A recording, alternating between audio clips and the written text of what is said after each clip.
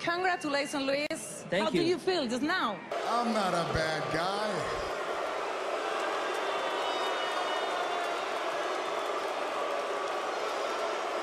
I'm not a good guy. I'm the guy. That's not my problem, that's their problem.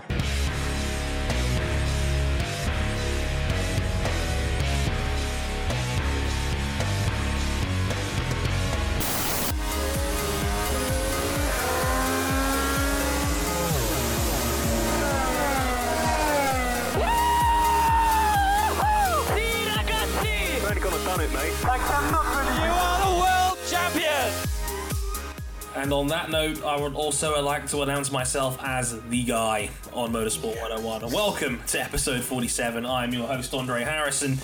And with me, as ever, Mr. Adam Johnson. Hello, sir. Hello, Dre. And we were struggling with things to talk about for tonight, weren't we? We were. Thanks, Motorsport. Now we've got shit to talk about. A lot. Can I just say, by the way, we are going to come off... I mean, people have the audacity to complain about smarky wrestling fans. Oh my Christ. Mm-hmm. You're telling me that doesn't happen in motorsport. I think today proves it. Without question. It's absolutely ridiculous. And we'll talk about that much more in-depthly in a moment. But also on the other side of the coin, making his 40th appearance on Motorsport 101, we're sending him a giant... what's the wedding anniversary for 40? It's Ruby, isn't it? We'll send him a ruby-coloured piece of paper. It's Ryan King, no, sir. And in the words of Discount Eric Bischoff, Adam Blampier, what just happened? The logical answer to that question, King, is everything. Everything. Yes, everything. Everything. And we've had... I mean, okay, again, as you've already probably clocked on by now, it's not Monday as we record this. It's actually Sunday, July the 3rd. We mentioned this on Twitter a couple of times, that we had to record this today because our schedules were a little bit conflicty going forward for the next couple of weeks. But we're recording this one now, and we're still pretty raw from the events of Austria and from London. It's been a pretty crazy weekend in motorsport, to say the least. So we'll be talking a lot about that. A couple of updates to really keep you guys posted with first. As we said on last week's show, if you are a Patreon backer at any level, you will get these episodes early through the month of July. And that includes something pretty special we may or may not have cooked up for this week. Just stay tuned for that, maybe. We'll talk more about that in-depthly, hopefully, next week. I don't want to say anything too much about that, as Paul Pogba scores his first goal of the Euros to put France up 2-0. Good for them. But also, on top of that, we also like to announce we are on Redbubble. So if you want to buy some really cool Motorsport 101 merchandise on there, pillows, shirts, hoodies, all that good stuff, if you want to do that, you can. It's another way of supporting the podcast and, keeping the lights on. That'll be nice. So that's also an option. You can throw that one out there too. So if you're interested, if you want to support us and you maybe don't like the monthly program of Patreon, you can support us that way. So you can stay tuned for that.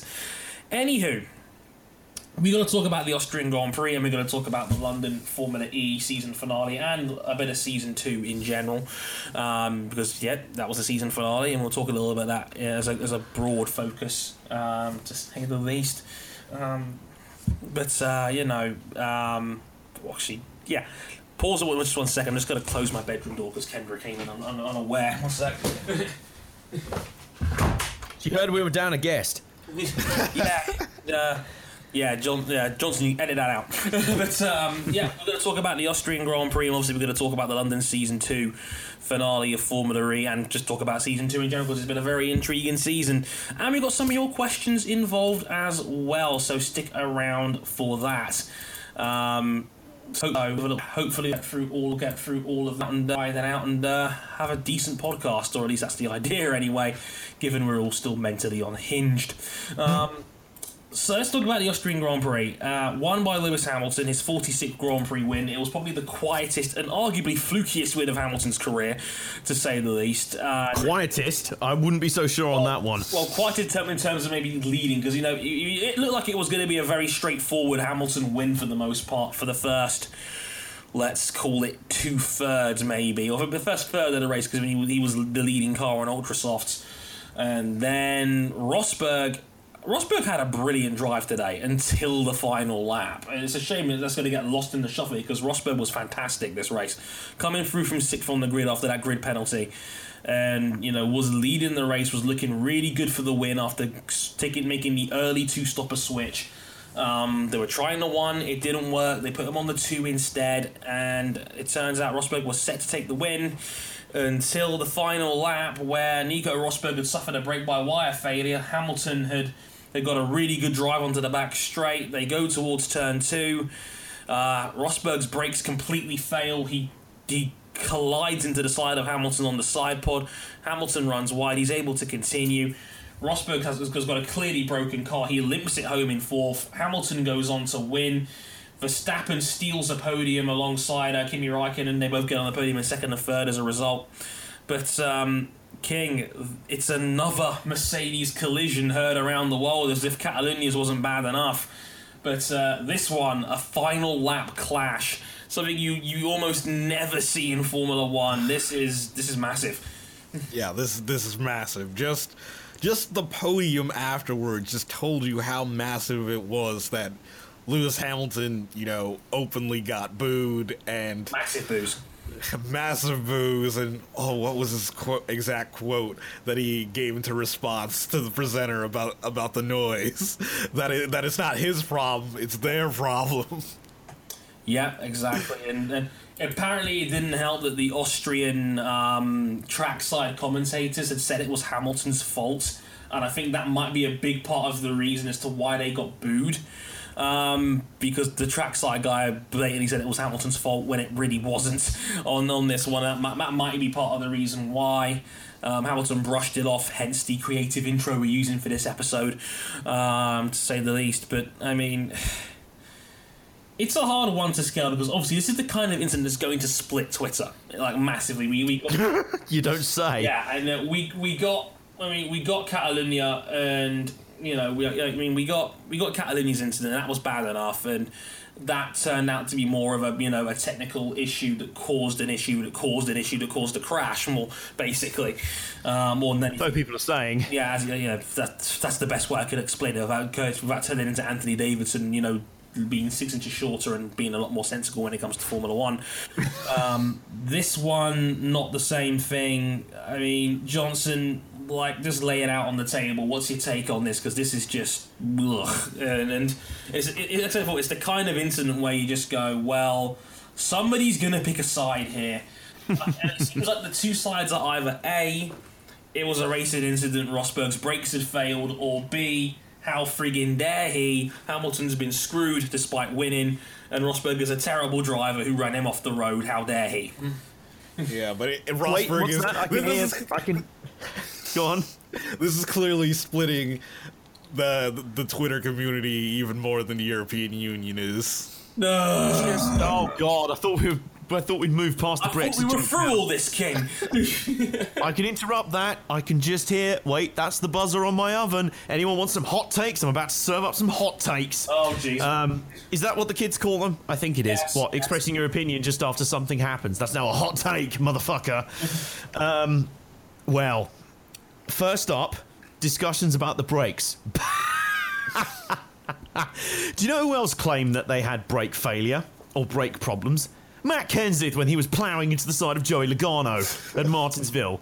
So, pardon me for being a tiny bit cynical on that one. Just tiny. a little bit. You make it another NASCAR analogy, means you're having a tiny comparison. But I'm full of NASCAR references for you. Go on. If he clearly didn't have brake issues, he would have been penalized even more heavy. He would have been penalized, even more severely from the stewards, because the stewards actually get access to the team's telemetry.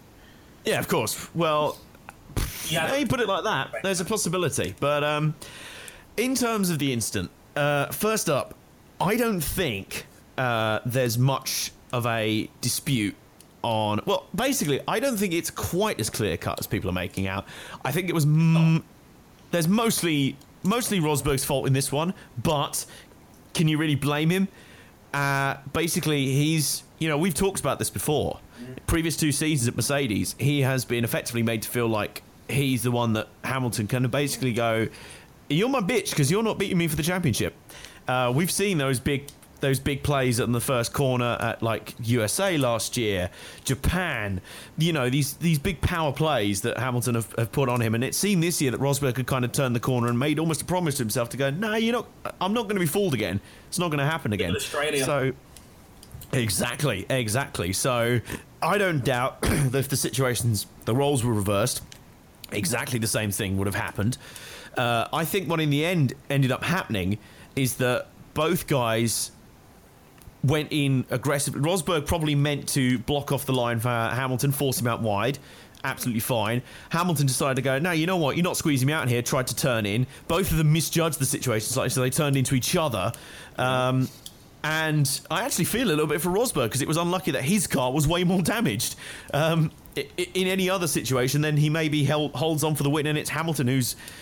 you can literally see the steam coming out his ears from the other end of pit lane when he comes back to the garage. It was... in the end, desperately unlucky. To be honest with you, I don't... Twitter kind of proved itself as a bit of a poor place to discuss motorsport immediately after because everyone's emotional, everyone's heated up. Of course, the fanboys are picking up their pitchforks on either side.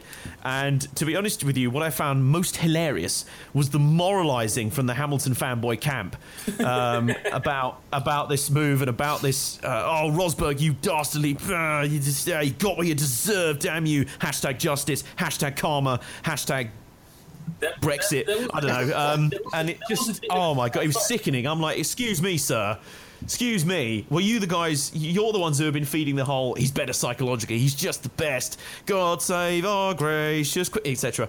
So, like, don't come to me with your borderline jingoism here when your boy has some of his own medicine served to him and it doesn't taste like kids age level Calpol, which is rather nice, as anyone will know. Yes. This tastes like Lemsip lemon drink. It was sour as anything, although in Hamilton's case, he took it down, he necked it, and it came out, it worked all right for him. So it was a very strange incident, wasn't it? But I didn't understand, well, I do understand, but I found the whole groping and gloating after the fact from the Hamilton fanboy camp pretty tedious, to be honest with you. I'm like, yeah, your boy won, but seriously, don't try and take the moral high ground on this one. You have none. Your moral high ground is a small kind of badger mound that's crumbling. You don't really have any, to be honest with you. So I can't lie. I mean, sorry to cut you, Johnson. It's just one of those things where it's like, I saw people legitimately digging up clips from like Bahrain last season where Rosberg had overtaken people aggressively and they're using this incident as a stick to beat him with. Now, for me personally, for one, I feel like the whole incident should have been a wash, given that Rosberg had a brake failure and you're not going to act like your normal self when you've got a brake failure. Now, I know... And you're, fighting for the win. Exactly, on the final lap. And it's something that Johnny Herbert never experienced because Johnny Herbert was never very good as a driver in the first place. Can we also point out as well, when was the last time there was a genuine battle for the win on the last lap of a Formula 1 Grand Prix? Long time. God.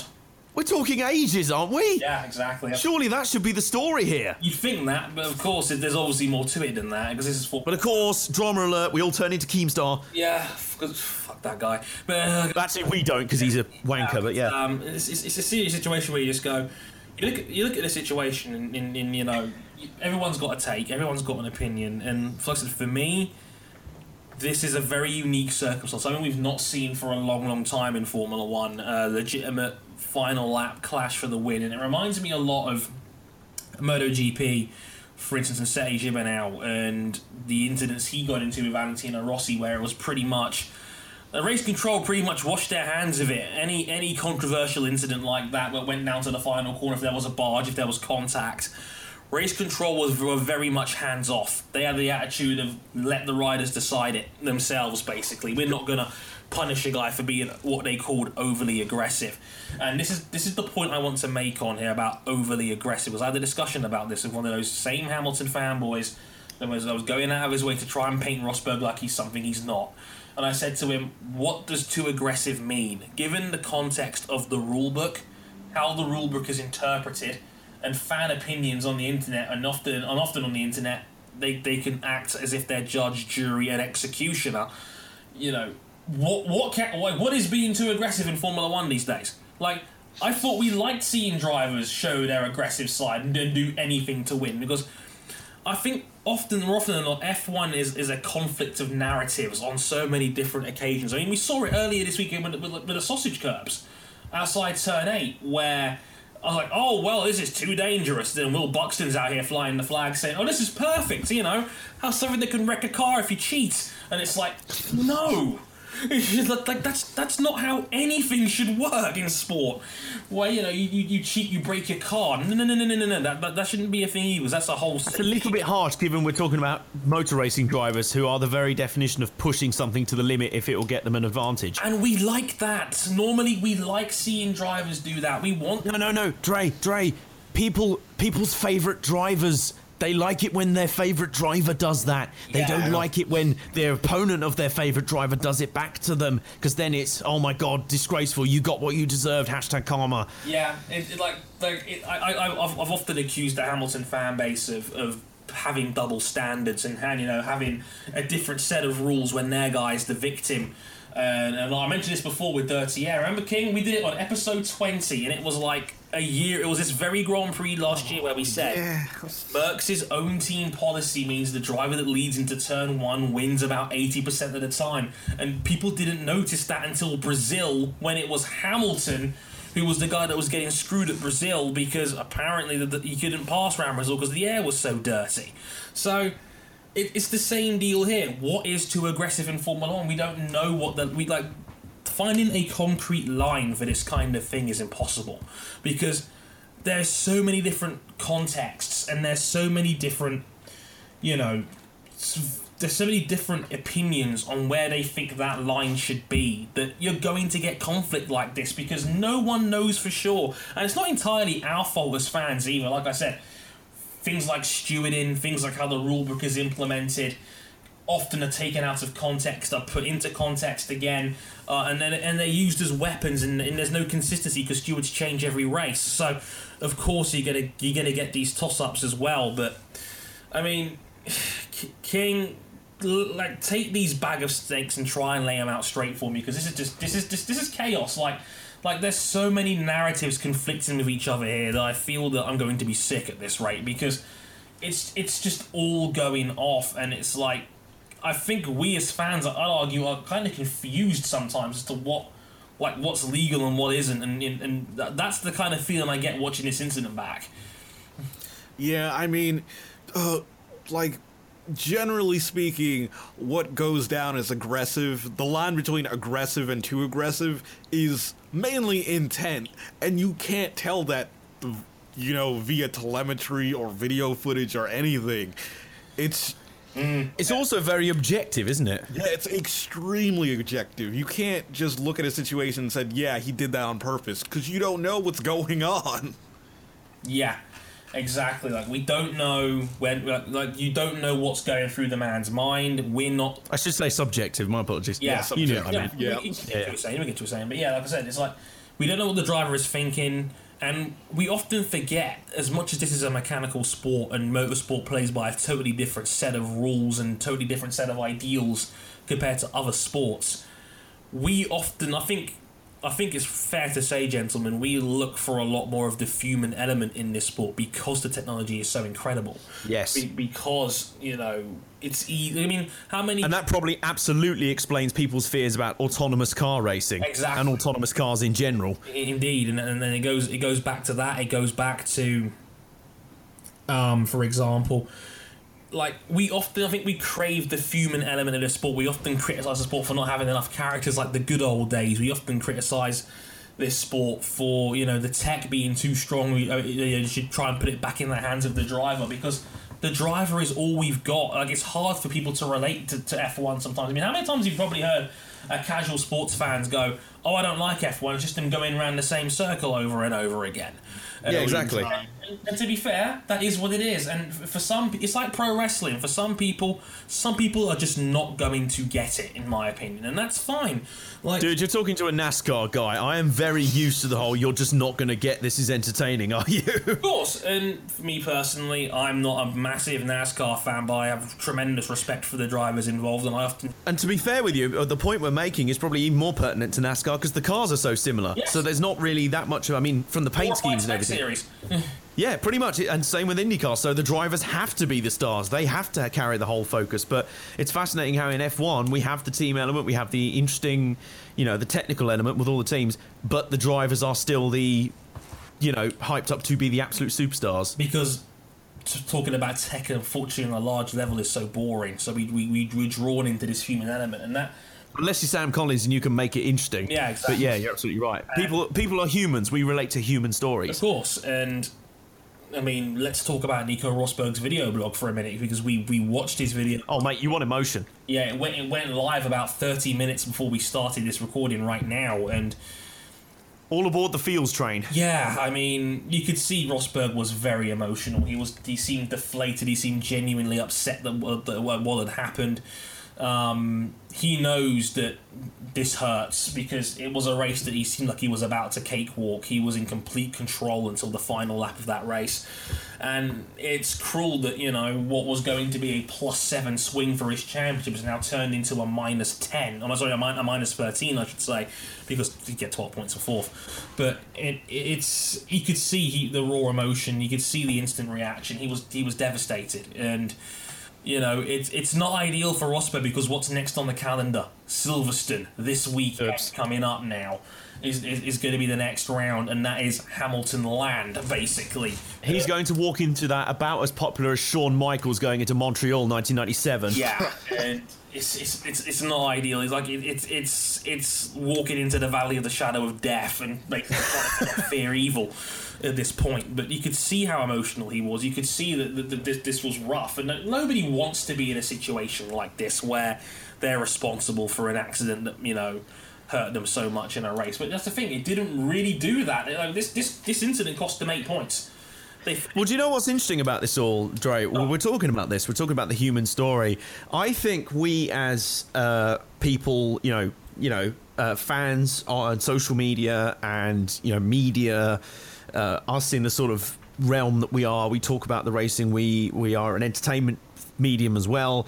I think we are very quick to almost throw up an us and them kind of in terms of the distance between us and the people competing in the sport. So it's very easy when a race goes down the toilet for someone to go, "Oh, get wrecked, so-and-so. Oh, screw you, Rosberg, you deserve that, blah, blah, justice." And it's kind of pantomime almost, but it's like, you do need to remember, these are actual human beings involved as well. Rosberg has just lost a race that he knows could have been a massive further step forward towards the first world championship for him. He is going to be emotional, and at that point when you see that, you kind of go, okay, the jokes are over now. Let's understand what's actually been happening here. Let's understand, if we're going to glorify the human element, we do need to remember they are also just human at the end of the day as well. Do you know what I mean? And some of the narratives regarding Rosberg being a dirty driver, I find complete horse manure. The guy, this is the same guy we were accusing of being too passive less than a year ago. After all the hasn't got a strong enough mental game. After all the barge outs that Hamilton had given him at turn 1 across this season. Exactly. We were criticising Rosberg for being too passive, and the one time he actually responds, he's now apparently too aggressive and he has to be punished.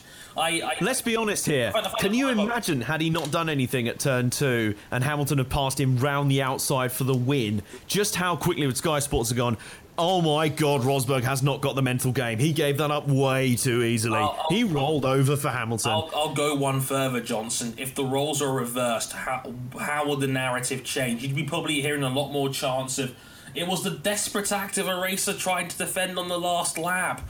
And you probably wouldn't mention the fact that Hamilton had a brake failure would be mentioned a hell of a lot more. I guarantee you this, because this is the nature of Formula One now, where everything revolves around Lewis Hamilton, and Hamilton knows it. Like I didn't give him enough credit for this earlier in the year when I was after Russia, and it was Sarah Connors that kind of put me instead about this, where the man's not an idiot. he's not naive. He's not that stupid. The guy talks on interviews about trying to build a brand around himself and trying to take himself beyond Formula One, which is great, and I like that. I like that a lot because F1 is kind of an us versus them kind of sport, and it is a very niche sport in the grand scheme of things, and it's hard to break out from that mould.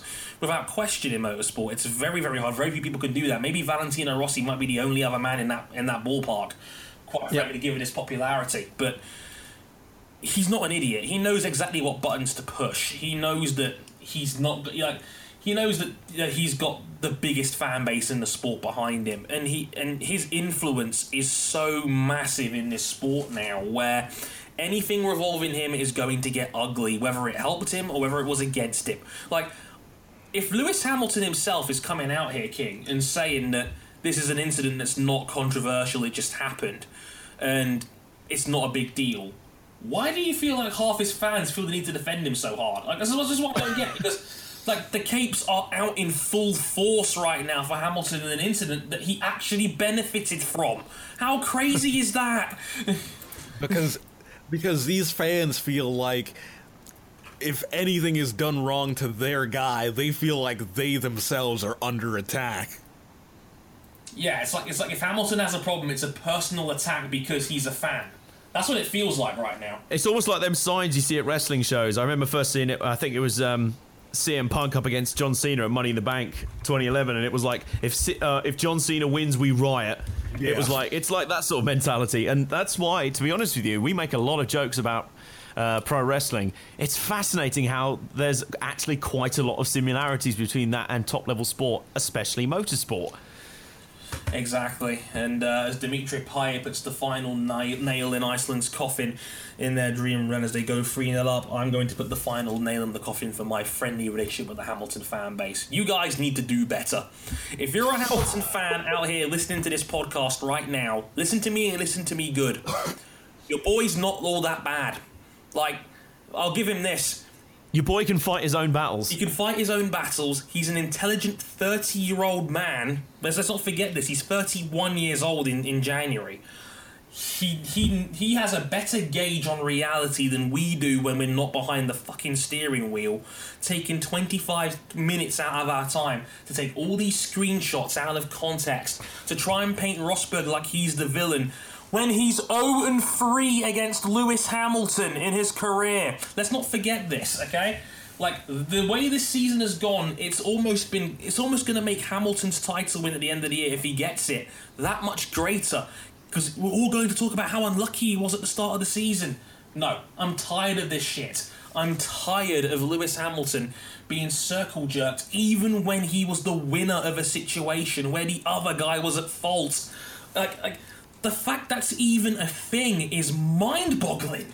And this is like, I can't deal with this shit no more. It's Are we touching on something that's come up quite a bit regularly recently in the internet, on the internet in general, in terms of fandoms, in terms of fan bases, and a sort of entitlement culture that's cropped up? I mean, this is felt much stronger in the entertainment industries, where comic book writers get death threats and hate mail because they wrote a twist at the end of a comic book that someone didn't like.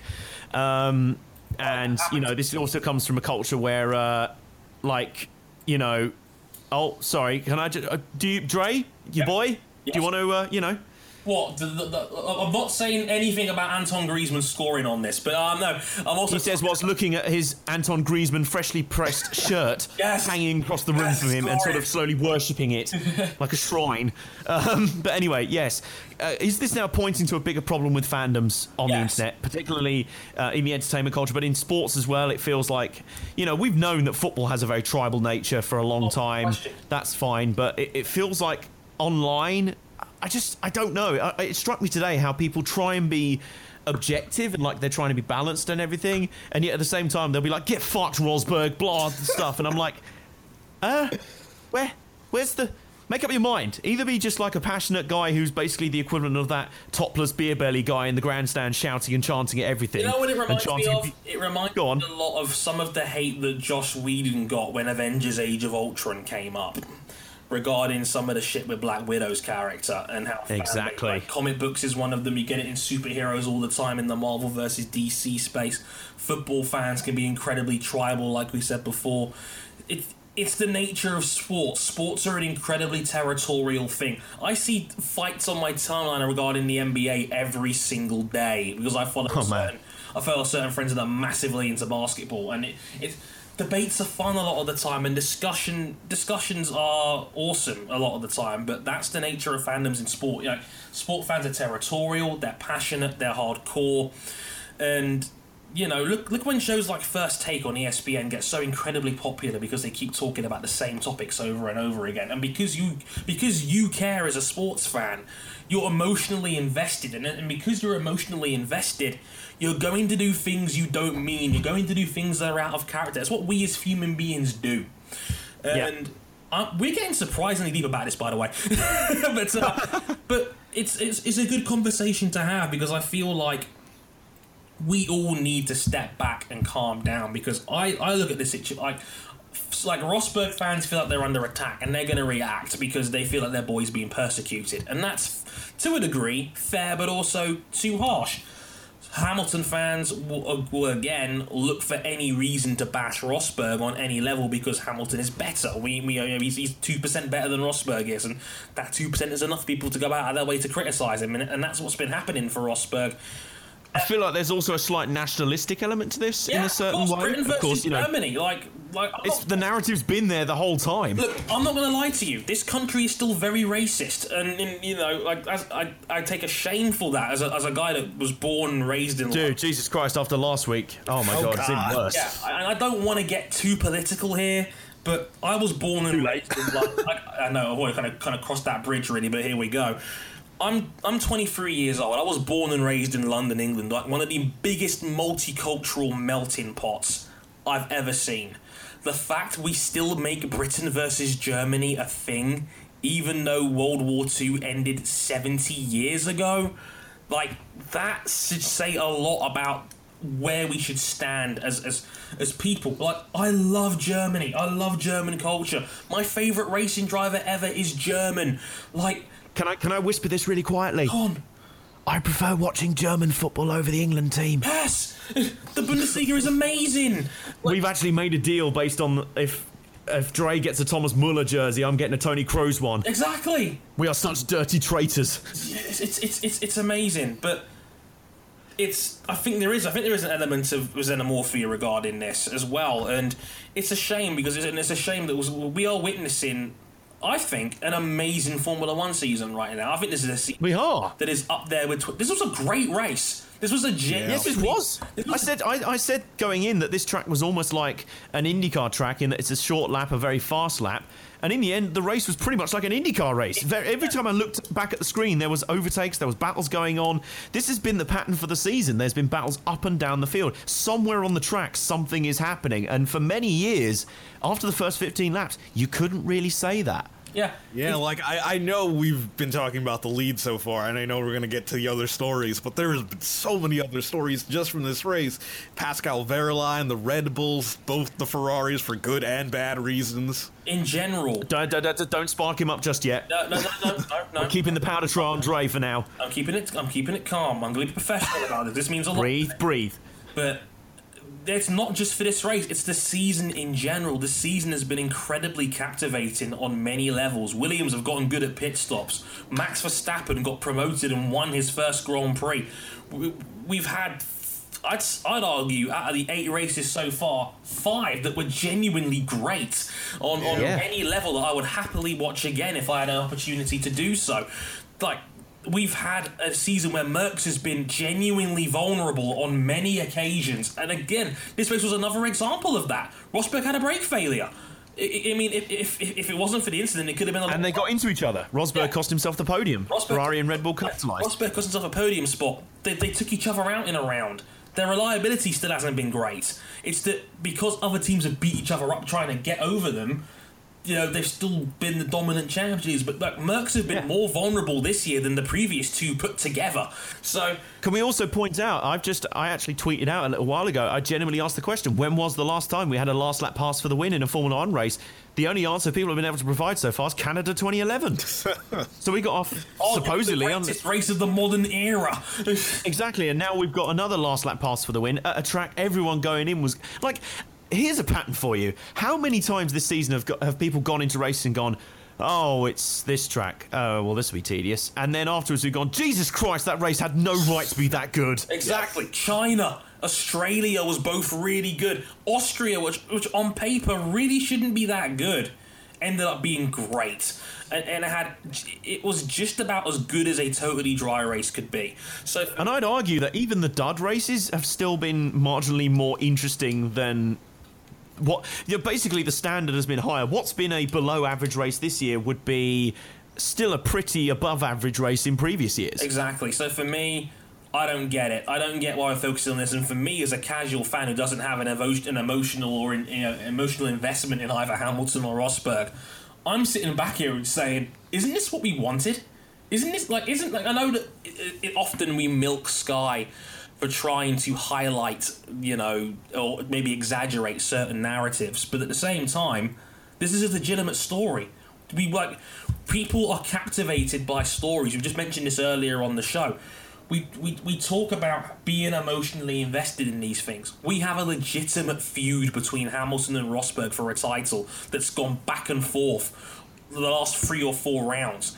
We've been in a situation now where we had 2 major incidents regarding them this season alone. You actually throw in Hamilton's bad luck. You've got a genuinely captivating championship story here that's forming in front of our very eyes. We want feuds. We want to care more. And when you've got 2 of arguably the 2 or 3 best drivers in the world going head-to-head for a championship in the same team, and we make those Senna and Prost comparisons. Isn't it what we want, King? Really? Yes. Do we really want another Schumacher-esque, I'm going to dominate and win 15 rounds this season? We don't want that.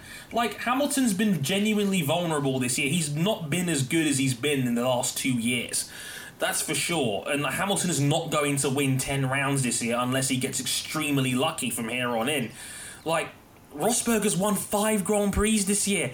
This is what we wanted. We wanted a more competitive Nico Rosberg.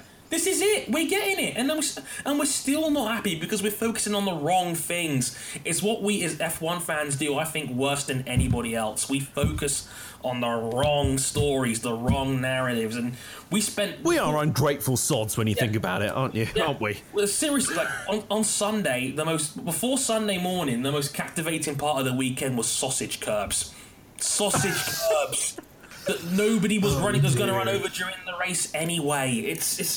It makes my blood boil that people like Will Buxton try to spin the pot when we can already do that for ourselves. We're not idiots. Let's enjoy this. Oh God, we as fans need to do better. I really do say this. I think we as fans, rather than being in each other's throats every 2 minutes, I feel like we should be embracing what is an incredibly exciting season with an incredibly exciting lead narrative and take it for what it is. And I mean, we still have a situation where Ferrari could win a Grand Prix. Speaking of which... Oh God. I'm going to open a beer. King, take cover. Run. Oh dear. No. Right. King, are you ready to run? You ready to run? Yes. Dre, what did you think of Sebastian Vettel's race? Run away! No. I'm going to stay calm. Oh, for fuck's sake! This is the worst shit imaginable. Previously that. First of all, that segment needs to be on a video, damn it, because that was fucking awesome. Second of all, oh God, Sorry, what did you say? I genuinely had run off. Like I said, that previous segment the fandom bit needs to be on a video segment because that was bloody lit. I'd agree, yes. Also, I'm going to rant for a minute, so brace yourselves, people. I'm not going to be happy about this. King, you got a beer? I feel like we're on Sun Loungers watching a distant nuclear bomb going off. Look, I was not one of those people that had Vettel down as a title threat for this season. I was not one of those guys that thought. If anything, I was cynical towards Ferrari. I said, if they can't win 8 to 10 rounds a season, what are we really talking about here? And I've been critical of Ferrari this season, and my dander is up right now. I can only keep this in to a certain level. That it's maybe now I'm a little bit more understanding towards Alonso fans, because he had to deal with 5 years of this, and it's that Ferrari are just a perennial fucking letdown. It gets on my nerves that before this Grand Prix, Vettel was 45 points off Nico Rosberg in a season where he had 2 DNFs, both of which were Noy's fault. You know, the engine blowout in Bahrain before the race even started, and then being taken out from behind by Daniil, I think I'm better than what I actually am, Kvyat, from behind, who, by the way, is having a wretched season right now, poor guy. And now this time, it's a puncher. Lap 27, he suffered the puncher on the first lap. It was a complete blowout for what it's worth. He spun and hit the wall. His race was over. And looking at Kimi Räikkönen's race, he was on a very similar, seemingly one-stop strategy. That Räikkönen came out behind Daniel Ricciardo and the 2 Red Bulls. You could tell the strategy wasn't going to work, because Räikkönen was ahead on track, obviously, because Vettel started from 9th. And it's obvious. It's the one-stop is not going to work here, because Räikkönen would be caught in traffic all day, being behind the 2 Red Bulls and Nico Rosberg. But no. Instead, they stick Vettel on this ridiculously high-risk strategy, which I still don't think he was going to win, because Merckx just looked that good today. Like, they destroyed Verstappen in the second half of the race, for what it's worth. And his tyre goes pop. And I'm just sitting here thinking, you combine the engine blowout, you combine Kvyat's foolhardiness in Russia, you combine the fact that they've probably left 2 wins on the table from Australia, where they got it wrong on strategy there, and Catalonia, where they got it wrong on strategy again, and Räikkönen got shafted out of a win, when both Ferrari and Red Bull both put their stronger drivers on the weaker strategy, which made no sense whatsoever. And now this, where a one-stopper combined with Pirelli still not knowing what the hell caused these accidents happens. Guys, I've had enough. Like I'm going to lose my mind if this continues. Like, I'm trying really hard to keep this down, because like it's infuriating, because Vettel has punched above his weight again this year. He's having, like, if you look at the results he's actually finished, he's had a very, very good season. A couple of second places, been in contention for wins, has been the guy that has got the thorn in Mercedes' side more than any other, just like last year. But he's now pretty much out of the title running, realistically speaking, going forward. Yeah. Ferrari may have been able to win 2, maybe 3 Grand Prix out of the first 8 this season. And despite all of that, now Vettel's out of title contention. The guy that you've put so much assets into, the guy you desperately wanted to spearhead your team for 5 years now. Like, because apparently they were scouting him from 2011. They wanted Ferrari. They wanted Vettel in Ferrari red. And this is the end product, and you still can't give him a car that can A, win a race, or B, even make the finish, or C, even put him on an optimal strategy. King, hold me. I've had enough of this. It's the fucking worst. Ferrari's, oh god, incompetence at Ferrari. It's just, you don't want it to be a thing, but it's a thing right now, and you don't know why, because it seems like every time there's a problem, they, fire leadership, hire new leadership, and it's still the same thing. So like the England football team then? Yeah, exactly. Like, don't even. Can I also say 2 things? Number 1, we've just spent most of the first half hour of the podcast discussing passionate fandom in motorsport. Exhibit A! And B, I think the frustration is shared to a wider extent amongst neutrals, because people want there to be competition for Mercedes. Of course, and as you badly. talked about earlier, Mercedes have looked the most vulnerable they've been since they ascended to this dominant position at top of Mount Olympus at the start of the hybrid era. And everyone was like, oh, if Mercedes slip up, Ferrari will be there to capitalise. And they just have not.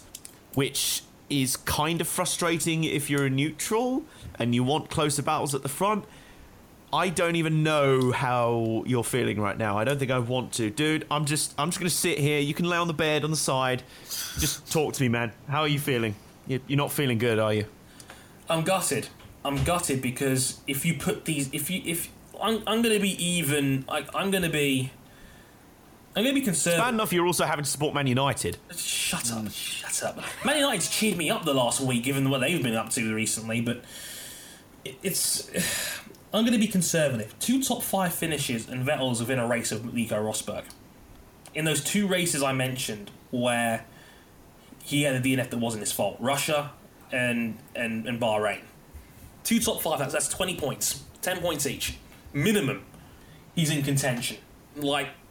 And we're talking about Vettel still being a realistic title threat within a race of the top guys, despite the fact we've often criticised Ferrari for giving away easy opportunities.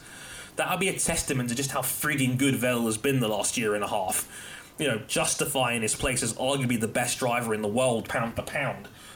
And this is a situation where Ferrari have just thrown so much away. And King, it was obvious. The papers, the numbers said it. Pirelli had thrown out cautions regarding tyre lengths. The 2-stopper was the way to go. We saw it. The 1-stopper wasn't feasible. Especially even though, strangely enough, I assume it's the Mercedes being the Mercedes. Lewis Hamilton was able to go 22 laps on the ultra softs, and not comfortably, to say the least. I mean, maybe, just maybe. When you're Mercedes and when you're that quick, it gives you a certain amount of strategical freedom because, heck, Mercs broke their own policy for the first time in a long time in this round by allowing Nico to try the 2-stopper given he was further back. So, even then, it was obvious that the 2-stopper was the faster strategy. Look, Nico Rosberg wins that race under normal circumstances. So, Ferrari thinking they're clever, trying this 1-stopper, it just didn't work. Red Bull was way off the pace as well, especially in the second half of the Grand Prix where Verstappen was about 15 seconds behind the 2 Mercs before this incident even happened on a track that's only 1:06 long, roughly. King, Johnson, I'm in despair, man. Today is Sebastian Vettel's 29th birthday. I got his one. What's a birthday present? I got this beautiful 1x2 Ferrari mini helmet. It's sitting a foot away from me right now. It's a beautiful bit of craftsmanship, if I do say so myself. And this is the birthday present we get. Another Ferrari fuck up. I don't even want to talk about it anymore. I'm moving on. Sod this team. Ferrari gives me no hope. Mercs are probably going to run the table for the rest of the year. And Ferrari's had chances to win 3 or 4 rounds this year, and they've blown every single one. I am sick and tired of these goofballs. I am enjoying the fact that we've spent the first half an hour of the show talking about passionate fandoms in motorsport, and then the next 15 minutes turned into a case study. How far can you break one passionate yet relatively restrained podcast? And this is a guy who tries to be balanced. He tries to be restrained about this. I try so hard. I really do.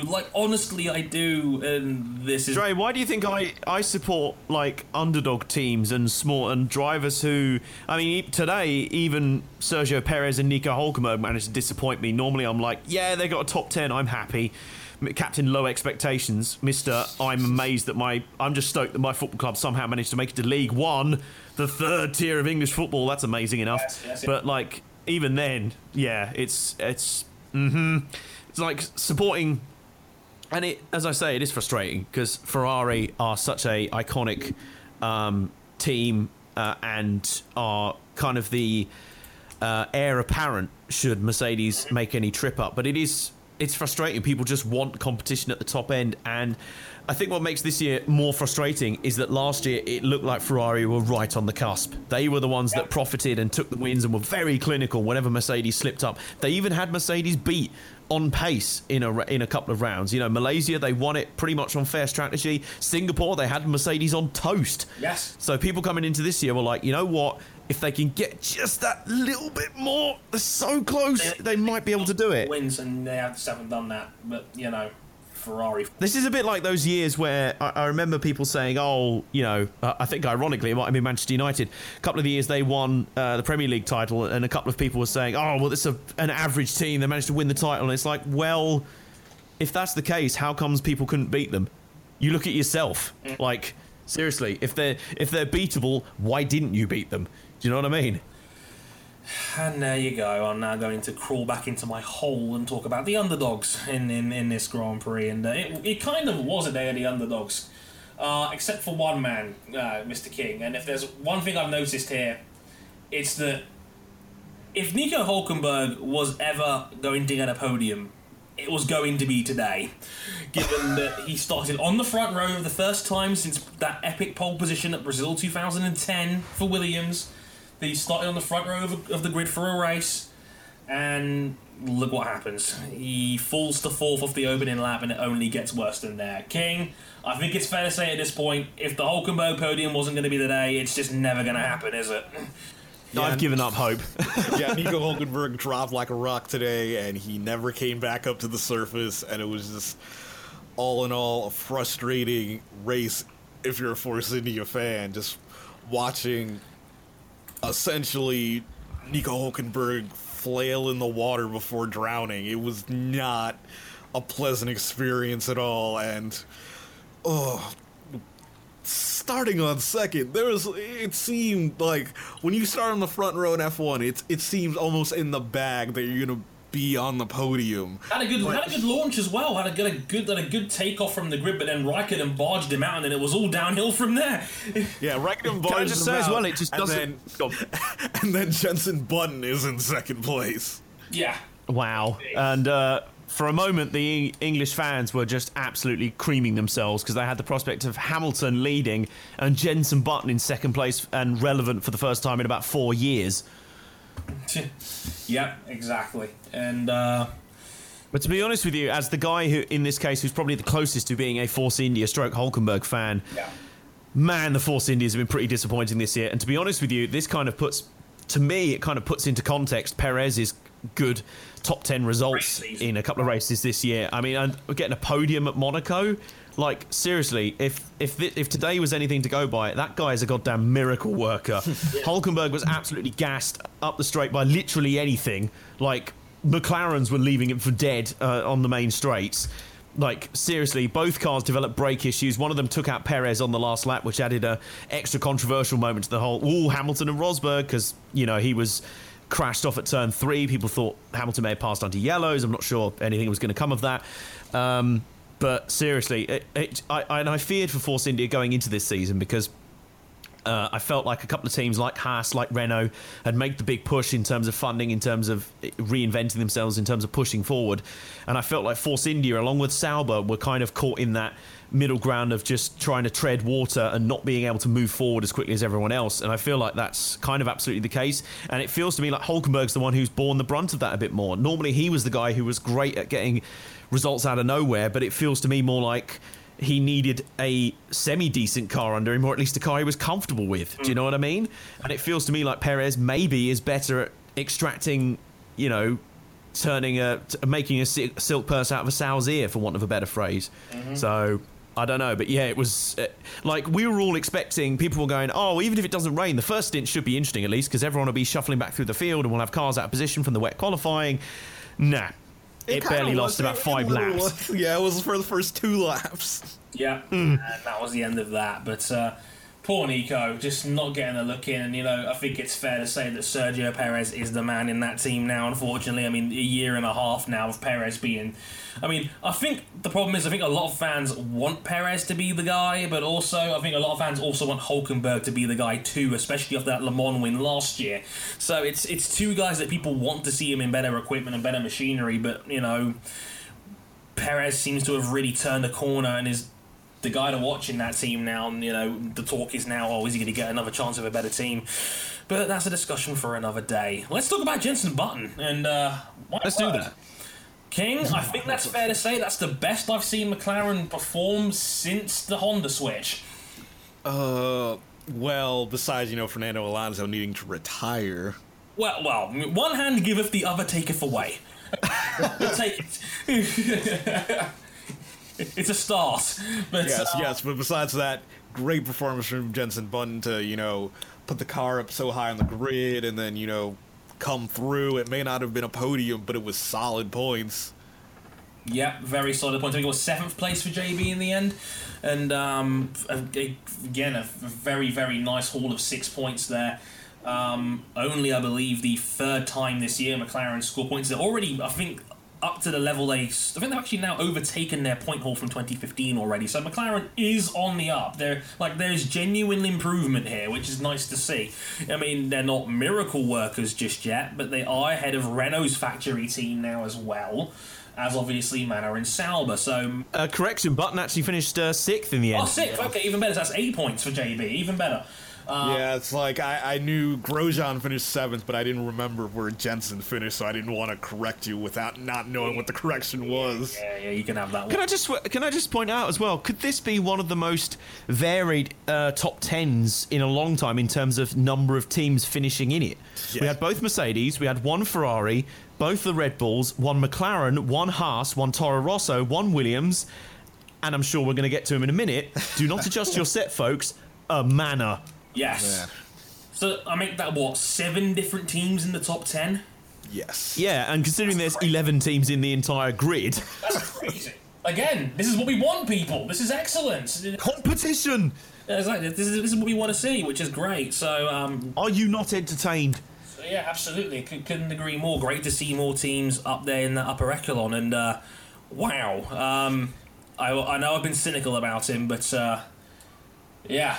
Well, let's see Aston get a goal back, by the way. Speaking of underdogs, Aston have scored, so they get one back, 4-1. Heyo. Good for them. Send the fans home happy, which is a nice touch. They're still clapping, God bless them. But speaking of underdogs, Pascal Wehrlein, his first career point. Only Manner's second ever point scoring performance in Formula 1. And King, maybe this kid is a superstar because he's been absolutely phenomenal this weekend. Yes, the protege has performed. Qualified 11th or 12th? Okay. Finished 10th. Oh, great drive from what I like to call a protege at Mercedes. This kid definitely has a future. I saw a person who I won't name say that, Pascal Wehrlein should replace Nico Rosberg.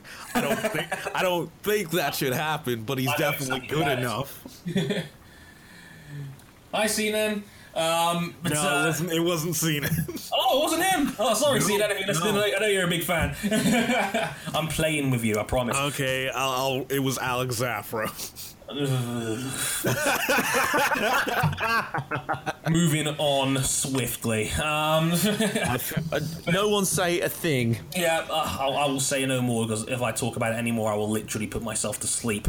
But it's a situation. Yeah, I mean, I can't lie to that. Wehrlein was phenomenal. Qualified 12th. Like Manners, I think that's the first time Manners qualified into Q2 on merit alone as well. Like Wehrlein was stunning, and it's just another nail in the coffin for Rio Haryanto given his awful season. But when the protege is out here scoring a point for a very, very happy Manor team, a team that is still the bottom feeders of the grid, let's make no mistake here, they're still the worst team in Formula 1 as it stands at the moment. They are now up into 10th in the Constructors' Championship with that point, and we won't forget this. The way Formula 1 is right now, the way the revenue is shared, that only the top 10 teams get a performance bonus. Manner's now just leapfrogged Sauber into the 10 slot. So this is now very important for Sauber, who have still not scored a point. They're now. I don't want to say I called it, but I kind of did pre-season. I had a feeling Manor might leapfrog Sauber, but I didn't anticipate it like this. But I'll tell you what, for Manor, this is absolute miracles considering respected pundits such as you and you. Last year, at the start of last season, we predicted Manor wouldn't even survive the season financially. And to be honest with you, I'm not trying to make that point out of a sort of, well, look how stupid you look now, a la Chris Cook at the end of the Indy 500. To be honest with you, it's entirely fair. It didn't look like Manor would survive the season. They were literally scraping around. They may as well have been taking an acoustic guitar and a hat to every Grand Prix and kind of busking and playing the great Grand Prix songs of yesteryear, trying to get the funds for their next airfare. But now, this is great. This is good stuff. So, what else can be said, really? This is good stuff. Tremendous stuff from Pascal Wehrlein again. Congratulations to him and the Manor team. Tremendous performance. A real Driver of the Day nominee, almost by default that the worst team in Formula One can crack the top 10 like that. That's a stunning result from Pascal Wehrlein and exactly what Mercedes will want to hear right now, given their current climate or something. Watch Max Verstappen get Driver of the Day. If he gets Driver of the Day for second, I swear I'm unfollowing F1 on Twitter. They can kiss my ass. Fuck him. and fuck us for voting him in that position in the first place. We as fans need to do better. Also, can I just point out, though, speaking of Verstappen, just how good, and I mean, this is not like, it's not like Formula One's in a situation where they've got a lot of senior drivers about to retire and an entire generation of drivers is about to go away. You've got some older drivers like Alonso and Raikkonen, but can we just point out, Formula One's future is in very, very good hands when you've got a generation of drivers like Max Verstappen and Pascal Wehrlein already on the grid, already taking home top-class finishes. These guys are going to be around for bloody ages. Yes. So, seriously, this guy's the next 10 to 15 years of the sport are pretty much sorted out just fine. Yep. And that's assuming Lewis Hamilton retires at the end of this year, which he probably won't. He's easily got another 5 years at the very least in him. So the future of F1 is looking very, very good indeed. Indeed. I mean, Pascal Wehrlein is still only 21 years old. Max Verstappen is still 18, for God's sake. It's easy to draw on that, but the future is very much in safe hands, I would argue. Also, before we move on real quick, King, the penalty for Rosberg, 10-second time penalty plus 2 penalty points. Stewards pretty much washed their hands on this one, huh? Yeah, pretty much. I mean, 10-second time penalty didn't affect the standings at all.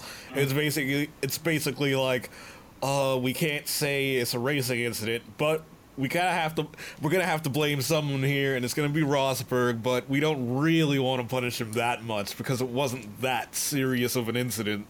Exactly. It's just that just sums it up. It's an incident that was bigger than what it was, but of course, given the nuance of it all, of course, we're going to be more into that. Speaking of controversy, Formula E. We've got an entire hour talking about just the Formula One, and it's normally like, when we do these episodes, we're like, there's normally one major race of the week, and then there's some other races to talk about, but they're not as much. Oh, crikey, McJuggernuggets, this one's even more of a doozy. Yeah. For context, I'll just lay this one out for you. Sure. I came in about halfway through the second Formula E race, which would have been today. And I just generally took one look at my Twitter, and I actually tweeted, okay, can you guys try and summarise what's happened so far in this race in 140 characters or less? Go. And most of the responses were either farce, a cluster fruitcake. That's what I called it. Something, Buemi crashed into someone, Degrassi did a thing. Yep. It's become a qualifying session, and cluster fruitcake. Repeat ad nauseum. Yeah. So, race was entertaining today. Yeah, I mean, let's get out of the way. Race 1 was just kind of there. Nicholas Prost had won, and I'll talk more about Battersea in general in a minute, but race 2 was today, and race 2, I mean, the sport did a really good job of hyping up this Degrassi versus Buemi title finale, and it wrote itself with Buemi qualifying on pole for race 2, on pole position carrying 3 points. The series was tied up going into the final round. Remember that, it becomes important later. So the series was tied, 153 points on each of their 2 leading drivers, and going into turn 1, Lucas Degrassi, okay, maybe the Edams car breaks a little bit early for turn 1. It's a tentative turn 1 for sure, but Lucas gets it wrong. He brakes arguably too late. You can make the argument maybe he brakes too late. He plows into the back of Sebastian Buemi's car, and from a realistic performance standpoint, both cars are out of the race. I mean, King, we've seen the incident about 10, 15 times now. It's a manic accident, and gosh, where do you start with it? Lucas just completely getting it wrong by the sounds of it. Yeah, he got it completely wrong at a place, Battersea Park, where there's literally zero room to avoid any accidents. I think Dario mentioned it during the broadcast, where it seemed like Degrassi was looking for room on the left, but Prost was there, so he basically had to jerk back straight and like, okay, I'm taking out Buemi then. Yeah, he went down the right instead. There's no like Lucas had put himself in a spot where he had literally nowhere to go. It's as simple as that. There was nowhere for him to go at all, and there was nothing that anybody could have done about it. He's got to slow down hard to make the corner. He's not going to do that. Lucas admitted it himself after the race. He was very aggressive. To use his own words, he was very aggressive because he knew that the only chance he had to win that Grand Prix and therefore the championship in theory was to pass Prost on turn 1. And it's amazing when you think about it, because I watched the rest of ITV's broadcast and Jenny Gao was put it straight to the 3 pundits that was on there: Jaime Alguersuari, Mark Priestley, and Alex Brundle. The 3 guys that were there live at the Grand Prix. They said one word answer: did Lucas do it on purpose? And Mark kind of danced around it, said maybe he did it on purpose. He can't say for sure. And Jaime Alguersuari came out and said yes. No, without even hesitating, without flickering, no take backs, anything like that. He had no chill. He went straight for the I think he did it on purpose. I'm gonna do the same thing here. King, do you think he did it on purpose? Oh, God. Because the thing is, I think Jenny Gao tried to make it a one-word answer when you really can't answer this question in one word. Yeah, it was going for the soundbite. I would say Degrassi knew he was going to have an accident. He knew he was going to have an accident. Like, he put himself in a position where he's like, yeah, I was too aggressive. I'm going to have to run into somebody. It can either be Nico Prost or Sebastian Buemi. And he picked Buemi. Conveniently, his title rival. And let's be real, God, sorry, I've just seen the most hilarious tweet ever. It's one that Dre's just quoted. Seriously, yeah. I'm not even going to say it. It's like I'll briefly mention it. I'm annoyed because this person is a fan of the show, but like when you're tweeting like, oh, this like Iceland losing 5-1 is karma for like their lack of respect for England, and I'm like, oh, just fuck off. Like sometimes there is nothing but like hashtag karma, hashtag justice, hashtag Rosberg deserved it. Karma isn't real, but carry on. Yes, she is. She's a wrestler. Sorry. Anyway, yeah, back on topic. Basically, you can't really argue that this was a. If you no longer go for a gap that exists, you're no longer a racing driver, because there was no gap to go for. Literally, as they're coming up towards turn 1, the turn 1 proper, because there's a sort of curve, S bend in the track before they get to turn 1. You had Nico Prost kind of defending the left side, the inside going to the corner. Degrassi side by side with him on the outside, and Buemi's boxing him in right in front. So there was no gap to go for. So I don't know if. Maybe Degrassi, a bit like what happened with Rosberg and Hamilton. That's what Brundle said. Brundle said, he gave this the stereotypical centre line of, if you do not go for a gap, etc., even though that quote was 25 years ago now, and it's just about as relevant as Alex Brundle's career is. Now... Yeah. Damn, son. Throwing baby Brundle under the bus. Man. I'm sorry, I just hate when people use that comment. I hate yeah, it's terrible. It's the second most overused quote in F1 behind "Leave me alone, I know what I'm doing." Like, it is a terrible quote that was never relevant is not relevant anymore, but we all use it because it came from Ayrton Senna, and it's done as justification for racing drivers being dicks on track. Yeah, it's basically racing's version of a badass movie one-liner. Yeah, basically, that's what it is. And I think you can't use that excuse at all here because there was no space to go for. There was absolutely nothing. So I don't know if Buemi maybe braked a little bit early, saw Degrassi in his mirrors and went, right, I'm going to back him up a little bit, try and get my teammate back through. Who knows? You go a little bit defensive maybe. Maybe Degrassi was going in like, oh, maybe I can get a little bit of contact on him, maybe punt him wide, get through to the lead. And then it just went horribly wrong. Both of them misjudged it and Degrassi ends up on top of Buemi's car. I don't know if it's full intentional though, because it was not like Senna on Prost. That's the famous one. Yeah, of course. That's where the famous quote we're just talking about came from. That one was at least a dive bomb up the inside where there clearly wasn't any gap, and the both of them spun off into the gravel. This was coming from behind, ramming a guy up the right, basically trying to get into the other guy's gearbox, which is kind of dangerous, like especially in open wheelers on a street circuit. Like we all remember what happened with Mark Webber a few years ago, right? Yeah. When he crashed into the back of another open wheel car on a street circuit, like.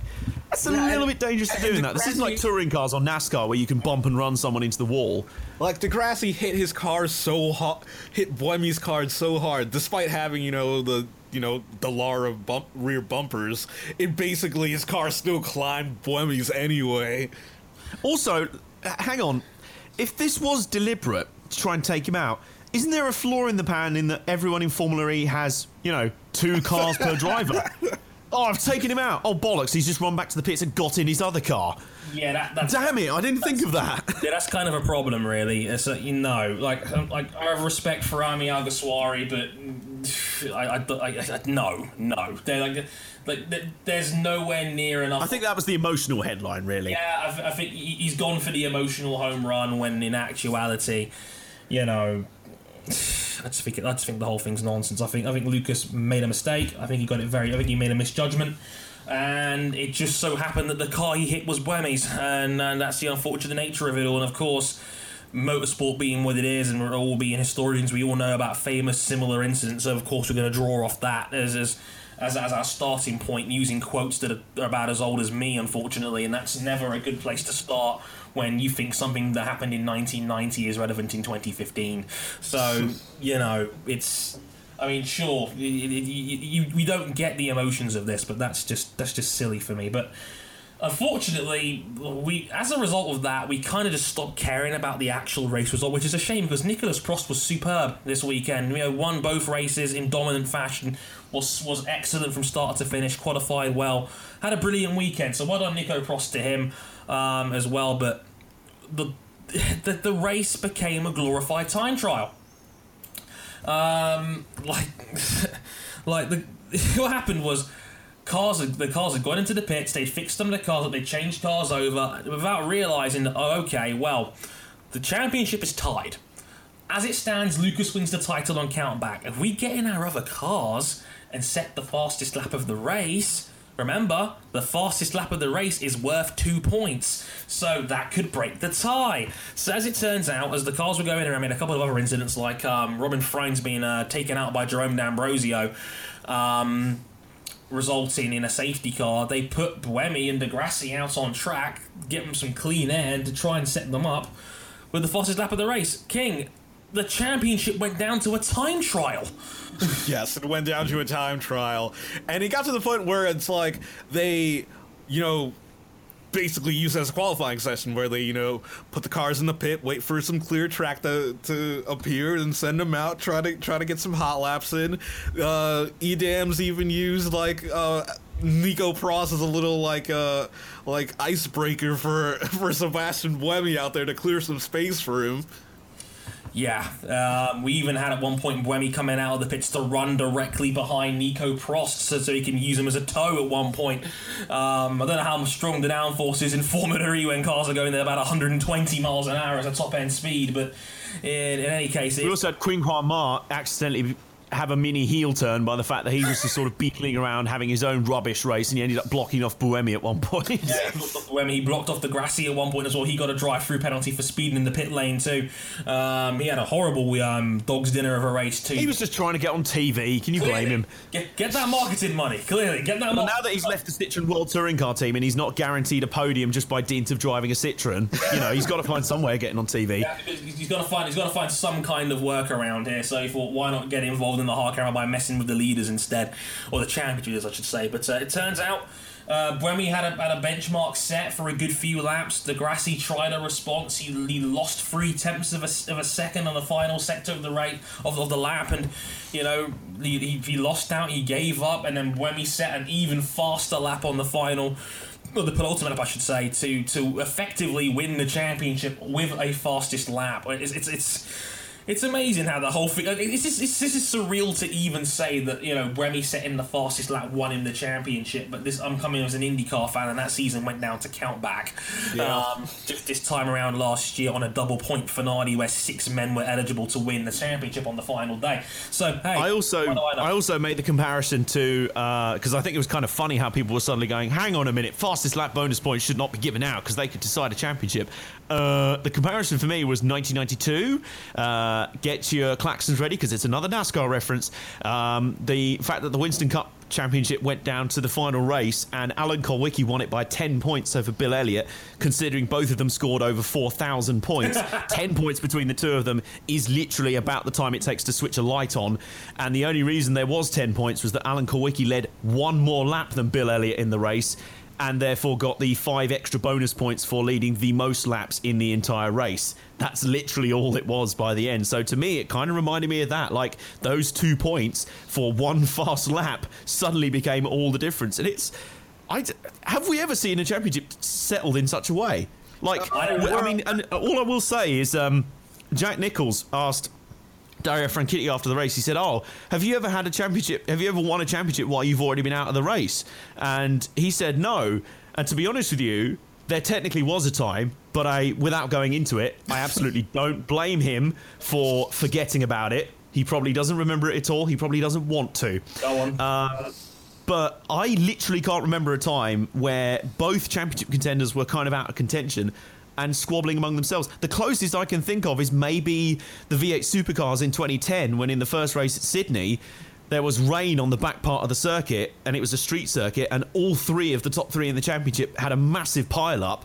And literally, James Courtney ended up pretty much getting enough points to win the championship by getting his car repaired first. He limped out onto the track with both front wheels pointing in completely different directions, tape all over the nose of his Falcon. You've got to find the video of it on YouTube. It's hilarious. He's crawling around doing about 90 miles an hour for the final 3 laps. And then Mark Winterbottom and Jamie Whincup kind of crawl out onto the track just after him, but they don't hit minimum speed, so they don't get classified. Courtney does, down in like 20th or something, and he gets a small hatful of points, and that helps him win the championship. That's the closest I can think of. It's a truly ridiculous end to what's been a ridiculous season in Formula E. I mean, a championship decided where one title contender took out the other, yet they get to go back out and try and set lap times to win. It's crazy. As I said, Buemi set the fastest lap, and Sebastian Buemi is your Season 2 Formula E World Champion. Actually, take that back. As Nicky Shields said, it's not a world title. No, not technically anyway, but whatever.